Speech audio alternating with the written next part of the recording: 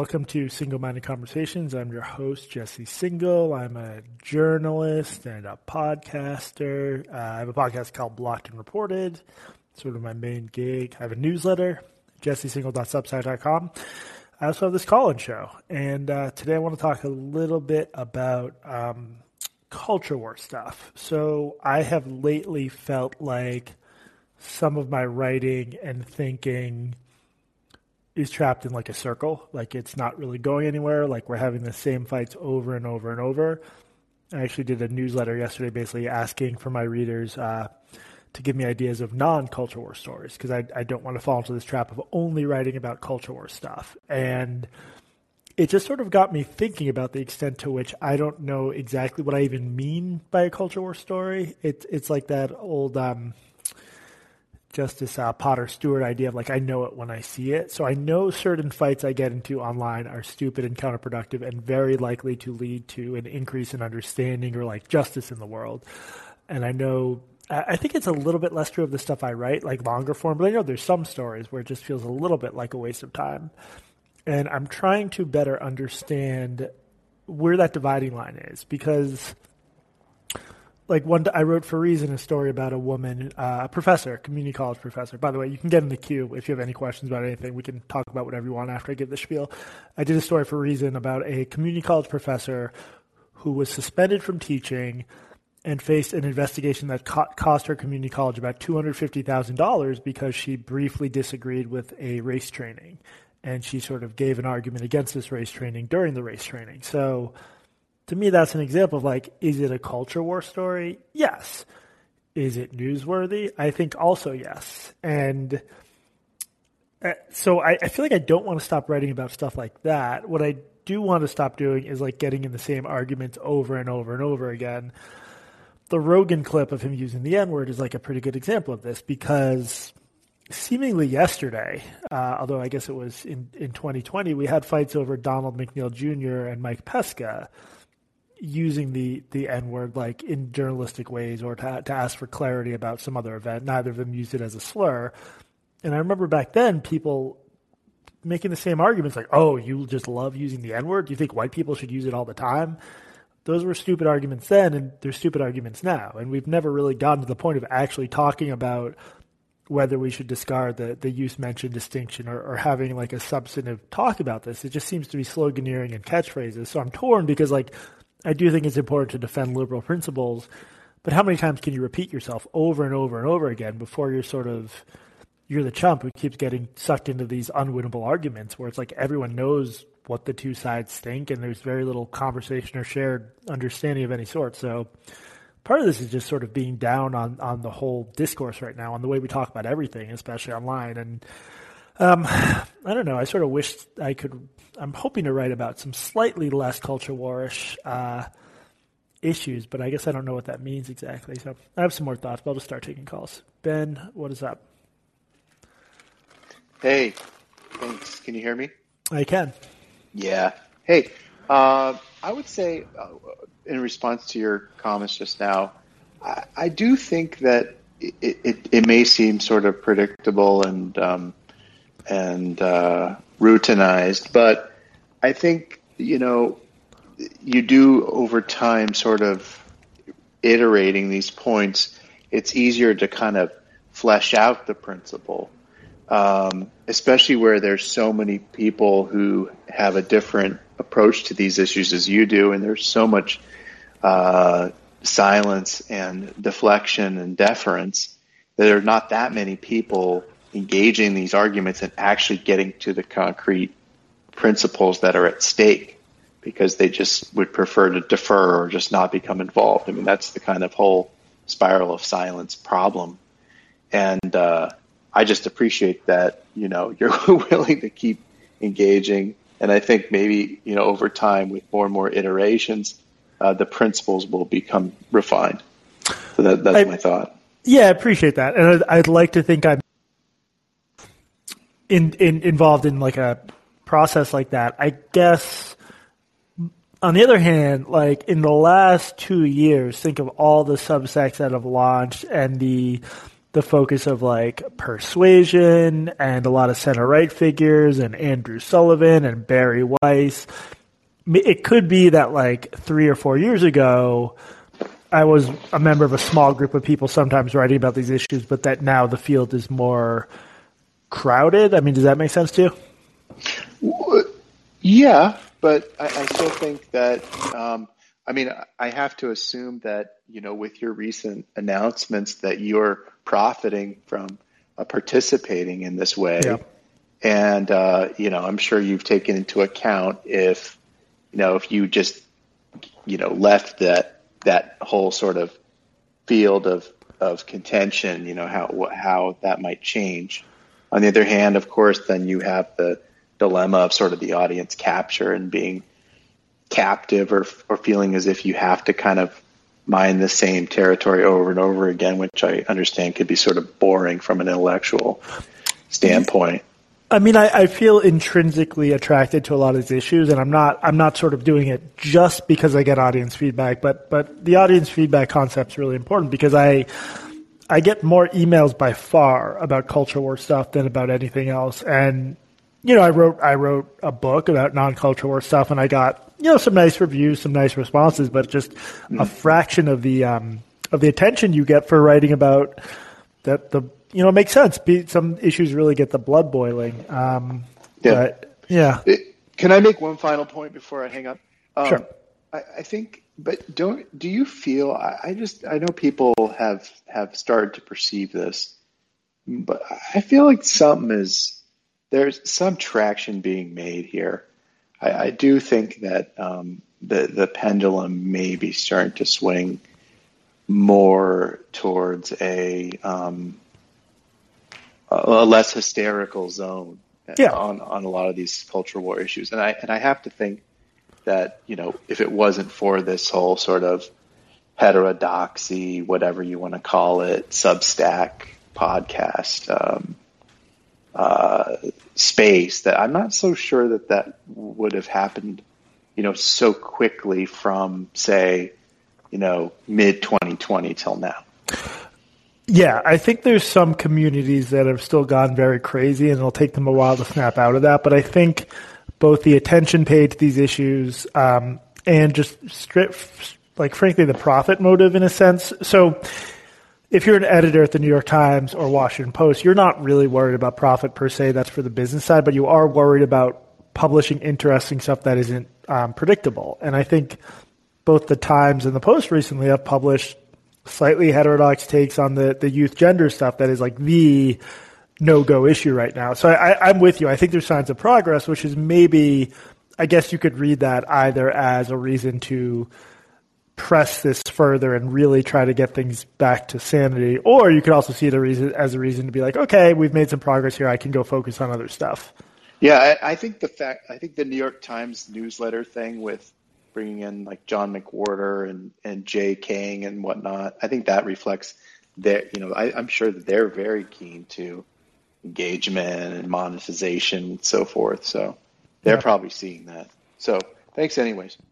Thanks, Ben. As always, capitalism just fixes everything. There's no downsides whatsoever. I've always said that. What is up, AABBB? Is that your given name? My middle name, actually. Yeah, I'd like to speak in defense of culture war stuff a little bit. I think a lot of us, maybe all of us, appreciate you for that. That's the reason we like you.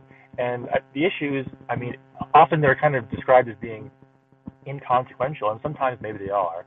However, not always, and often they're very important.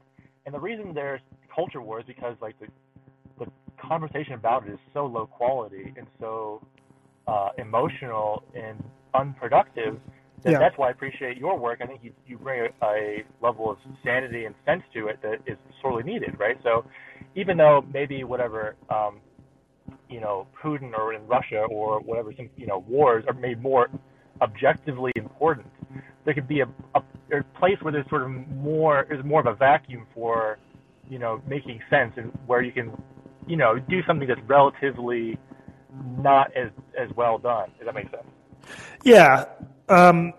I'm going to mute you for a sec just because there's a weird fuzz, but then I'll unmute you after I stop talking. But yeah, I guess, I mean, what I try to do is, like, if you go on my newsletter and you see what I've written about Kyle Rittenhouse or Dave Chappelle, I try to write about those issues in ways where, like, it's not just dumb culture war sloganeering. I try to get to the principles at stake. I try to, like, in the case of something like Rittenhouse, just be like, what's true? What do we know about what's true? What's been debunked? And really go at it in a facty way.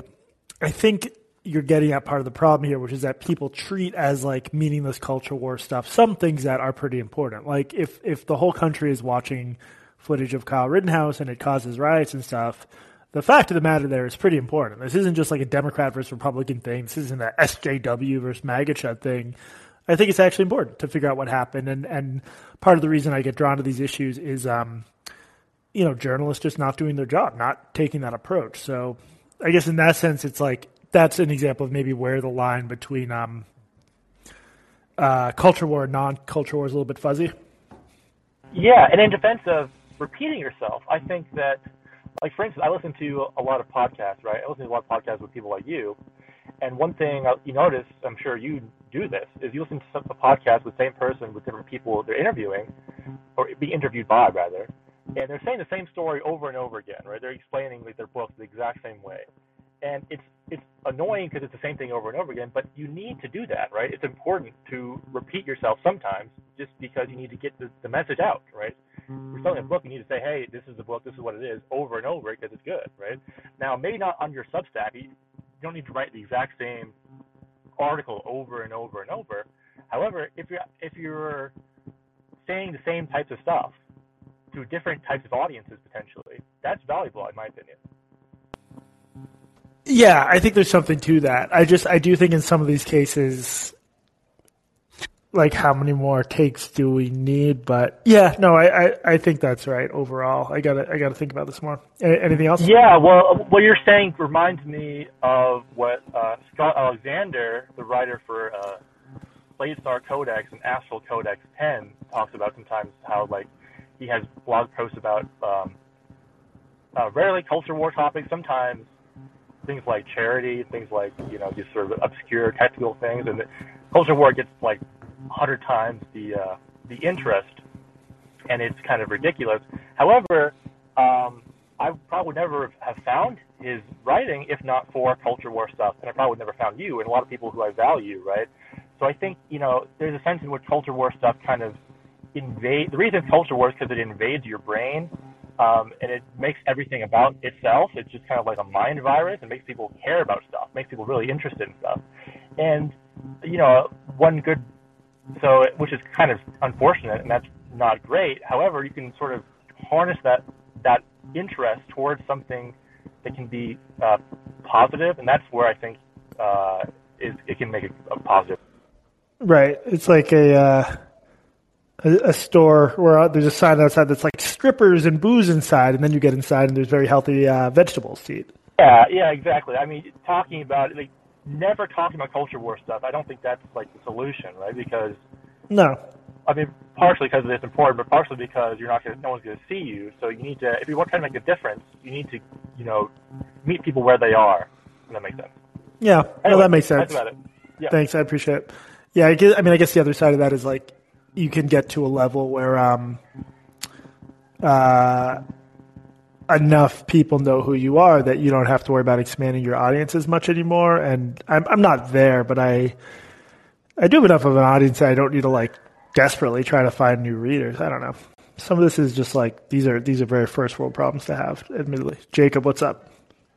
Hey, good evening, Jesse. Hope you're enjoying it out on the left coast. I am at my friend's house in LA looking out at mountains, and it is sunny and 85 degrees out, so I cannot complain.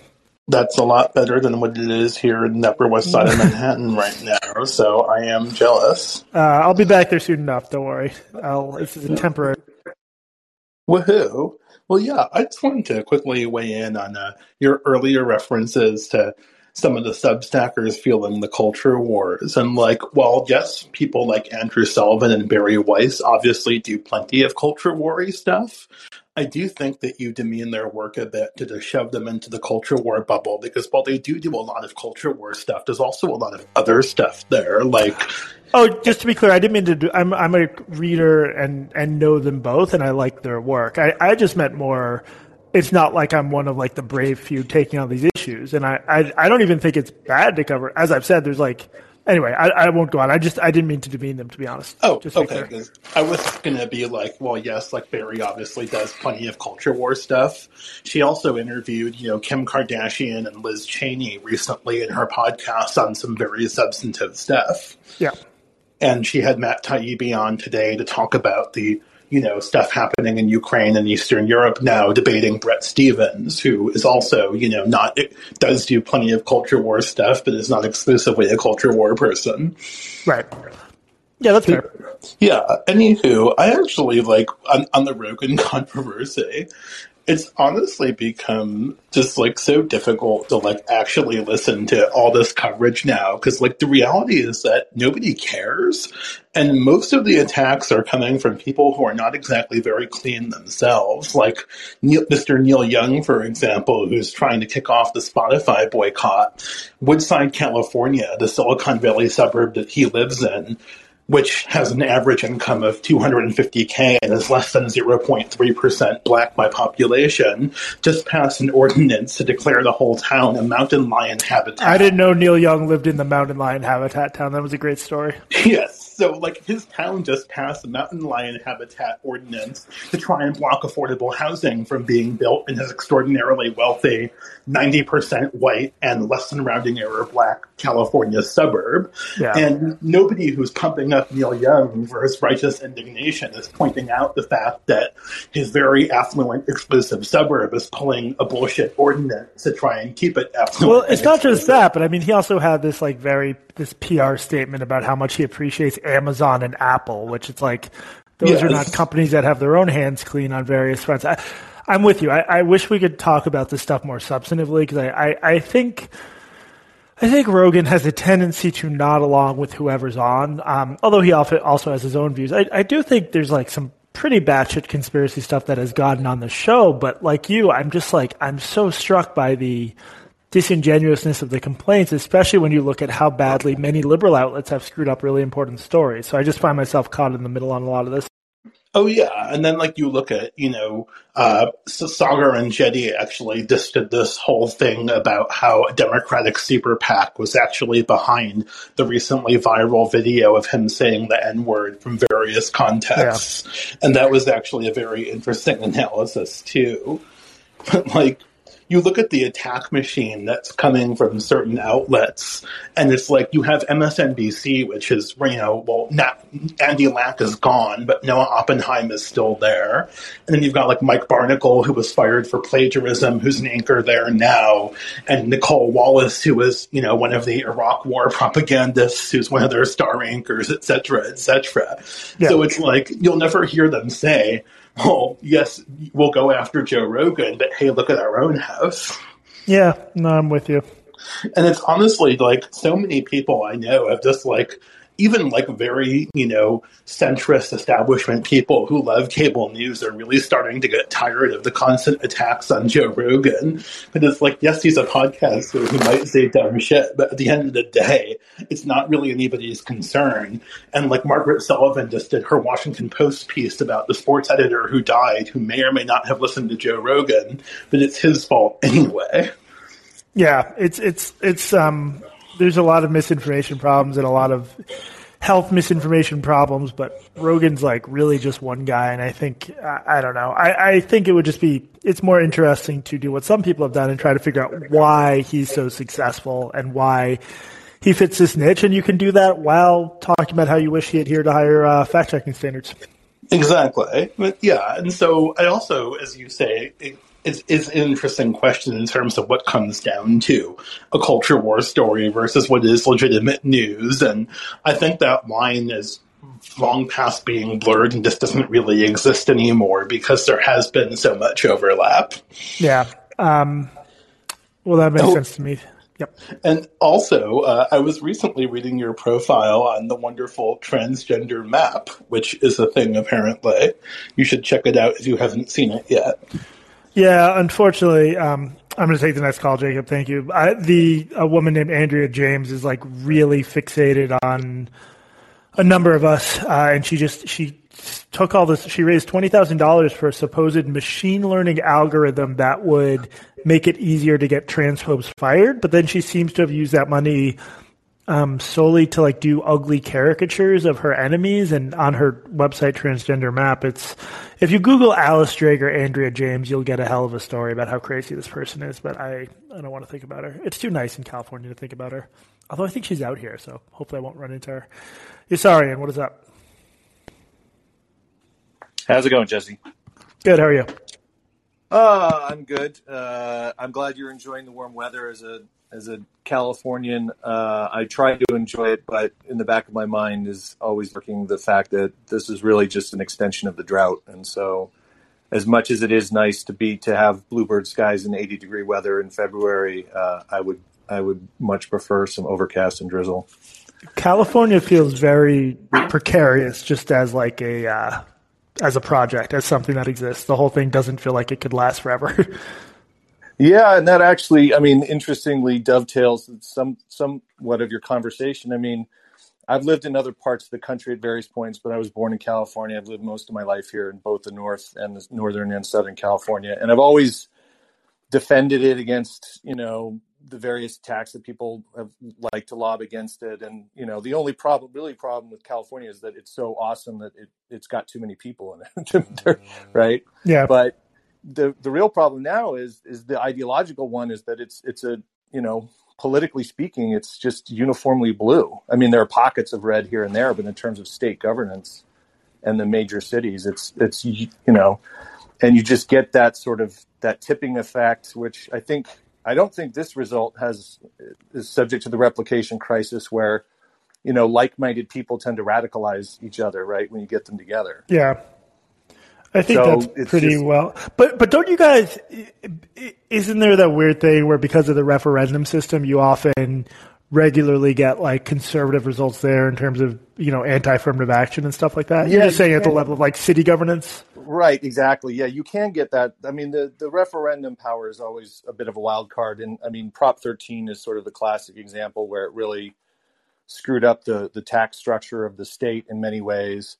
But yeah, the anti-affirmative action vote, I think it shows that there's a hunger for more nuance in our politics, but the party system being what it is, right? In order to be nominated by the Democratic Party to be the governor of California, you have to have major way through Democratic Party politics.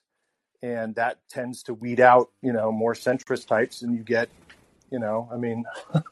people like Gavin Newsom, who is just, anyway, we could go a whole thing on California politics, but just to get to your broader point, I think the phrase culture war at this point, I think it made sense probably in the 90s. I think it's outdated now, because I don't think it's a culture war. I think it's an ideological war, right? I think what you're seeing is this sort of counter movement against the Enlightenment and classical liberalism as we've come to understand it, because it has problems. It's not a perfect system. It is itself an ideology. I just think it's the best idea. It's like Churchill, right? It's the worst ideology except for all the others. Right. And so I think some of the coverage of this stuff is going to have to get more meta. It's going to have to examine more the ideas and the pathologies that are underlying this culture war stuff. And to me, it's no longer the framing of left versus right is no longer a helpful lens to look at this stuff. It's more like who's on the side of sanity and who's on the side of insanity. And the insanity isn't limited to the woke left. There's certainly plenty of insanity on the right with, election conspiracism and Alex Jones and all that stuff. But I don't want you to undersell yourself and your efforts and just saying, oh, well, this is just culture war stuff, because it connects on a deeper level about what the American project is going to look like in the 21st century. Yeah, no, I mean, I'm with you. I obviously wouldn't write about it if I didn't think it's important. I just think there's maybe ways I could pick and choose my spots and have a better ratio of that to other stuff, I guess. Yeah. Yeah, like I said, I mean, I don't know, John McWhorter, I read his book on woke racism and I liked it, but to me that was sort of just scratching the surface. I really do think that in this postmodern era, that with the decline of traditional religion, that it's that religious impulse hasn't gone away. It's just channeled into new ways. And because of that, I think it was easier. I mean, with the rise of the evangelical right in the 80s, setting that aside, I think it was easier for people in America in the 1960s or 70s to like go to church once a week. And then that was that realm. But now, because of these religious approach to our culture and to our society, it infects everything. And that's why people can't compromise. That's why they can't see things from other people's points of view. That's why, the whole thing about Rogan and the N-word, that is it's a taboo, right? Now it's just like a taboo. It has this quasi-religious character to it, right? Where it's just, if you utter this thing, then you are then cast out from polite society. Anyway, I'm sorry, I'm just rambling at this point, but yeah, and I appreciate the call. I mean, I that idea that like we have certain, like, our brains work in certain ways, and liberal impulses don't come naturally to them. I think either or thinking and rigidity and like concepts of sacredness and taboo do come very easily to us just because of how our brains evolved. And I think there's more to be said about the general path John McWhorter went down, not just with like wokeness or whatever, but with all sorts of thinking. And I mean, that John Haidt brought me into a lot of social psych stuff and that sort of his whole thing. But anyway, thank you for the call, Usarian. Thanks, Jesse. Shauna, what's up? Hey, good afternoon, good evening. So to go back to your question, I'm going to put on my mom hat, and then I'm going to put on my selfish hat after that. So my mom hat says that you need to make choices that are best for you and what you want for your life and for your mental health, physical health, whatever that looks like for you. And that includes your own career choices. And so as much as I could say, I want you to write about this or that or blah, blah, blah, ultimately you have to do what's best for you and your future, and deciding what that looks like for you. Because if writing simply about cancel culture and going after it and feeling compelled to check different social media and respond to all these different little lights that pop up, it can be defeating and it can just tear at your psyche. So I just throw that out there, that you got to do what's best for you. Thank you. And decide what that looks like. Now, for my selfish hat, thinking about, again, people talk about cancel culture and what a bad term that is. I feel like there are very few still journalists who are really tapping into not so much cancel culture, but the differences in class, because again, people look at it different ways. And to me, it seems so much obvious about the differences in class issues. And I will say Matt Taibbi has talked about this, but even in journalists. And so as an example, again, many of us listen to the same things, Barry Weiss, Andrew Sullivan, and you, and I'm going to say something, and I don't mean it rude at all, but all of you come from a certain type of background. A lot of journalists do, where obviously you're on West Coast, East Coast, and many of you went to prestigious universities, followed certain different paths, probably grew up upper middle class. So just by having that experience, frankly, there's so many of y'all that don't represent the most rest of us for really bad grammatical. I think that's totally true. I've written a little bit about that, but the class problem in journalism, I think, underlies a lot of these fights from Joe Rogan on down.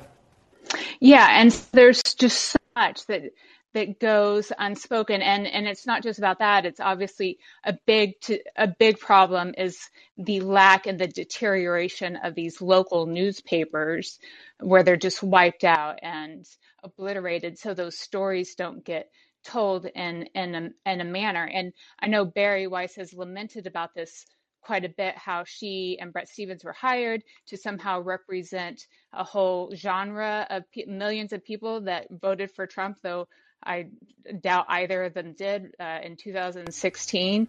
And just how illogical that was, because you're just trying to still bring in a liberal who's right of center slightly. And so there's so much that could be tapped into, like understanding how, so I live in Washington State now, but I grew up in Texas and New Mexico. Like no one ever uses the term Latinx there. Yeah. Like anyone who grew up by the Rio Grande.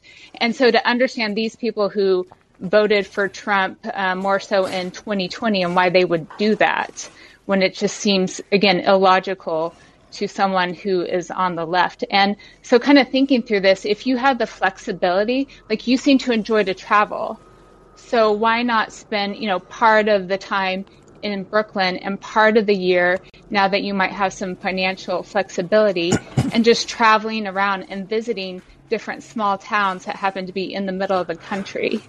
No, I mean, I think that's a good point. I do sometimes, it's tricky. If you're not of a community and you parachute in and you're like, tell me what you think about politics, sometimes I think there's ways that genre can go wrong. But I'm with you that we do need more like actual coverage from those parts of the country, because but the kind of coverage we need from them it has to be like a sustainable journalistic investment in them, or maybe what you're suggesting is like a useful halfway point at least. Yeah, I was just thinking, like, if I were talking to you as a friend, which frankly, many of us, you don't know us, but many of us feel like we know you because you've shared aspects of your life. Yeah. And so I'm just thinking, like, off the top of my head, as a friend, that maybe even half the year get a place in Louisiana. And because you mentioned that you liked New Orleans, but maybe somewhere outside New Orleans in a smaller town, and write about the culture there. Again, just ideas off the top of my head that could provide some breadth and depth, and also a little bit of decompression for you as well, as a person who has like personal things. Yeah, that makes sense, John. I appreciate the suggestion. I definitely do want to spend more time out of New York one way or another. Thank you for the call. Jeb wins. That's a good, takes me back to a simpler time when Jeb ! Was a major source of all our attention. What's up? Not much. Yeah, was trying to think of something more entertaining for you to read as a headline, as a post. Anyways, yeah, I was just listening to calls. Yeah, to echo what my predecessor said, you got to do what works for you. I know that you like writing about science, so maybe, off the top of my head, I'm just thinking, I've been seeing a lot more momentum or a renewed interest in, I guess, nuclear energy when people are spitballing for new top ways to kind of fight global warming. So I wasn't sure if that'd be your territory. Otherwise, I've wanted to get into the nuclear debate for a while. It's just one of those areas with like a really high barrier for entry. But I think in terms of areas where I should put some time into learning the basics, it's right up there because it's so important. And my understanding of the basic math is that the path toward us not being fucked climate-wise gets so much more difficult if you take nuclear out of the equation. But maybe I've only heard that from like the pro-nuke side. So I don't. Yeah, it's hard for me to say. I mean, I remember going to college and a lot of people were talking about renewable energy, but honestly, I didn't really know it sounds like the big issue right now is batteries at this point. That's my understanding of the situation on that front.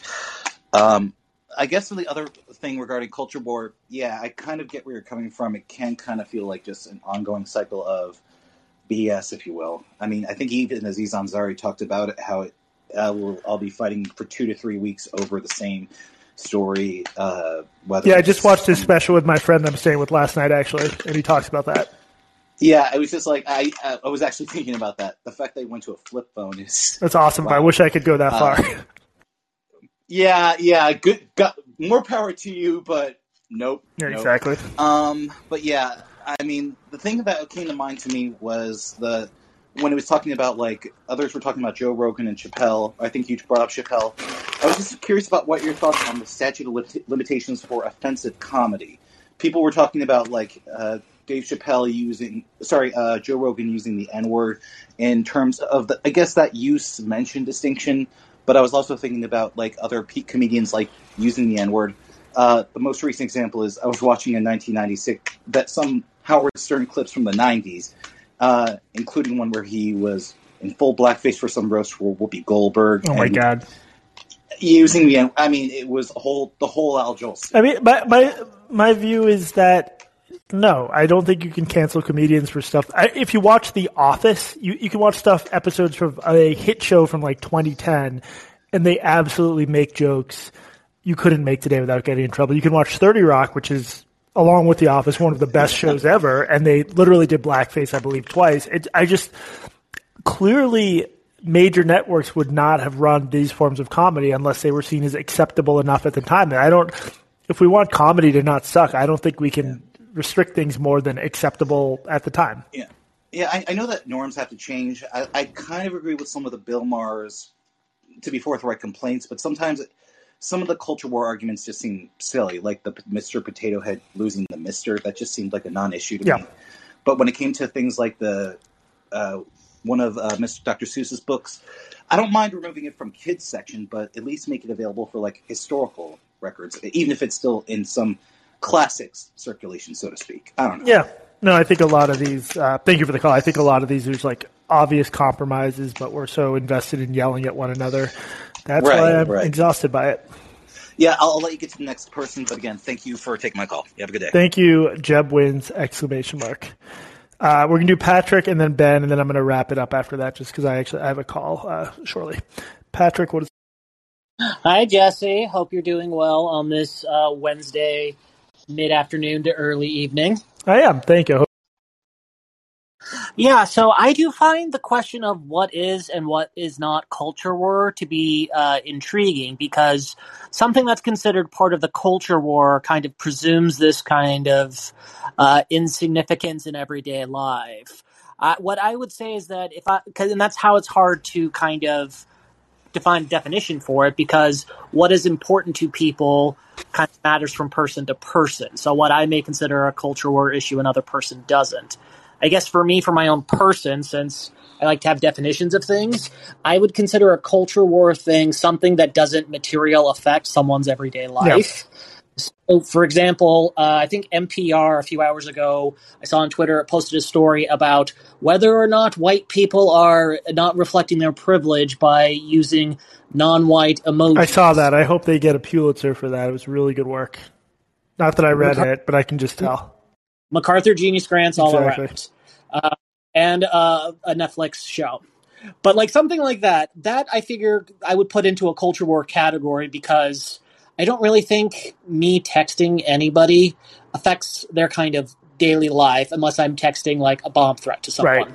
A bomb threat followed by a black thumbs up sign. Yes, they have to know that I was a racist when I send the threat. Exactly. Or when it comes out. But something like a race admissions policy is something that I wouldn't consider a culture war issue, because that does affect kind of people's material lives. I know being a lawyer, you would get into the point of, well, where do you determine whether something's like affecting someone's material life? Yeah. But that's kind of what lawyers were born for, to quibble about.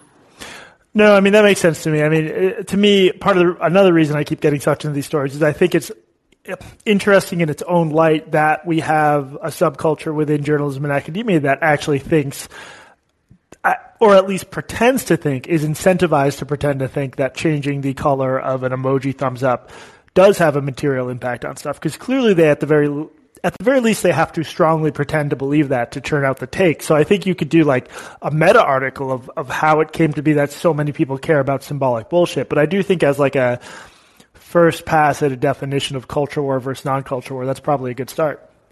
Well, I guess my question for that would be, whenever one of these things come up, I feel like if you're arguing that something has a kind of a harm or something else, you have to first establish that it actually does have that kind of harm or that it does have some kind of value.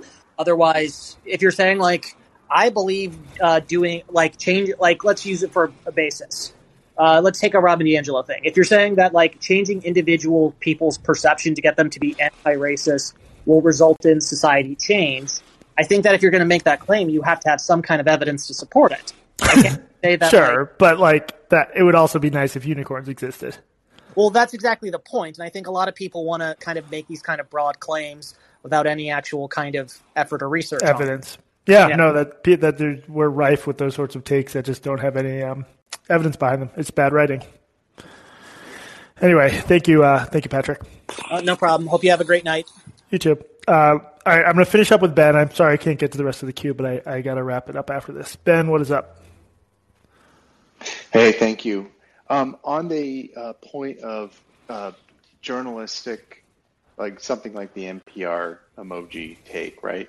Now, if you had to break it down, I mean, being within this industry and knowing a lot of these people that participate in it, I mean, to what extent is it they think that that's the true believer, that's an important issue and it deserves to be aired, versus, hey, I have a quota of how many stories I got to post, versus this is, just inside baseball, moral hygiene, signaling virtue type of motivations. I mean, if I had to guess, like even at a place like NPR, a very liberal place, I bet, I don't know, these are ballparks, 15% true believers, vast majority of skeptics who don't think emoji color matters. But the important thing is, of the skeptics, the vast majority of people would not express skepticism in a Slack channel or in a company meeting. And I know that in part from like talking to people at the New York Times, where Donald McNeil Jr. gets fired for using the N-word on a trip with some rich students, and all these staffers, hundreds of them, maybe 150 or so out of, I think there's 1,000 working in the building, something like 15% of the people that put their name on a letter demanding he be reinvestigated. There were a shitload of Times staffers who were furious at how the Times handled this and at his ouster. Or at least I can infer that just because I don't know that many people on the Times, and I talked to people who thought it was ridiculous. But they were not going to put their names public. They were not going to write a letter. They were going to maybe write one-off email. So I think it's a pluralistic ignorance thing where the majority doesn't realize they're the majority. And I really think even at a place like NPR, there are a lot of liberals who are not idiots, who are smart, and who don't like the focus on symbolic bullshit. So I think it's a problem driven by that combination of a small number of true believers, or people who can pretend to be true believers, and a lot of people who will not push back against it, in an internal setting. For fear of being labeled as a bad. Yeah. I mean, when this stuff happens, like, it gets really crazy how quickly you can get labeled racist for sort of second or third order reasons. So you're racist because you disagree with the idea that someone should be fired for using the N-word in a non-word. It's like so many steps removed from personally being racist, but there's this like context collapse where you're on his side, therefore you're racist. And I was in a listserv. I'd been on it for like 15 years. I ended up leaving because it completely melted down over this stuff in exactly that way, where just you could not make very basic like vanilla points without yourself being accused of whatever. And it makes it a miserable place, and it's driven largely by people not wanting to speak up. Yeah, it seems like it's a Kafka trap. Yeah, where exactly. Even to just question that very dynamic, hey, let's notice this is a second, third order problem that you're identifying here. Oh, well, now we've got a fourth order problem. Yep. Yeah. Anyway, thank you. Anything else, Ben? No, thank you. All right. Thank you, everyone, for listening. As always, if you enjoy this, I would just ask you to spread the word, tell other people about my show, about Callin, and that is it. I will be back soon with more hashtag content. Thank you guys again.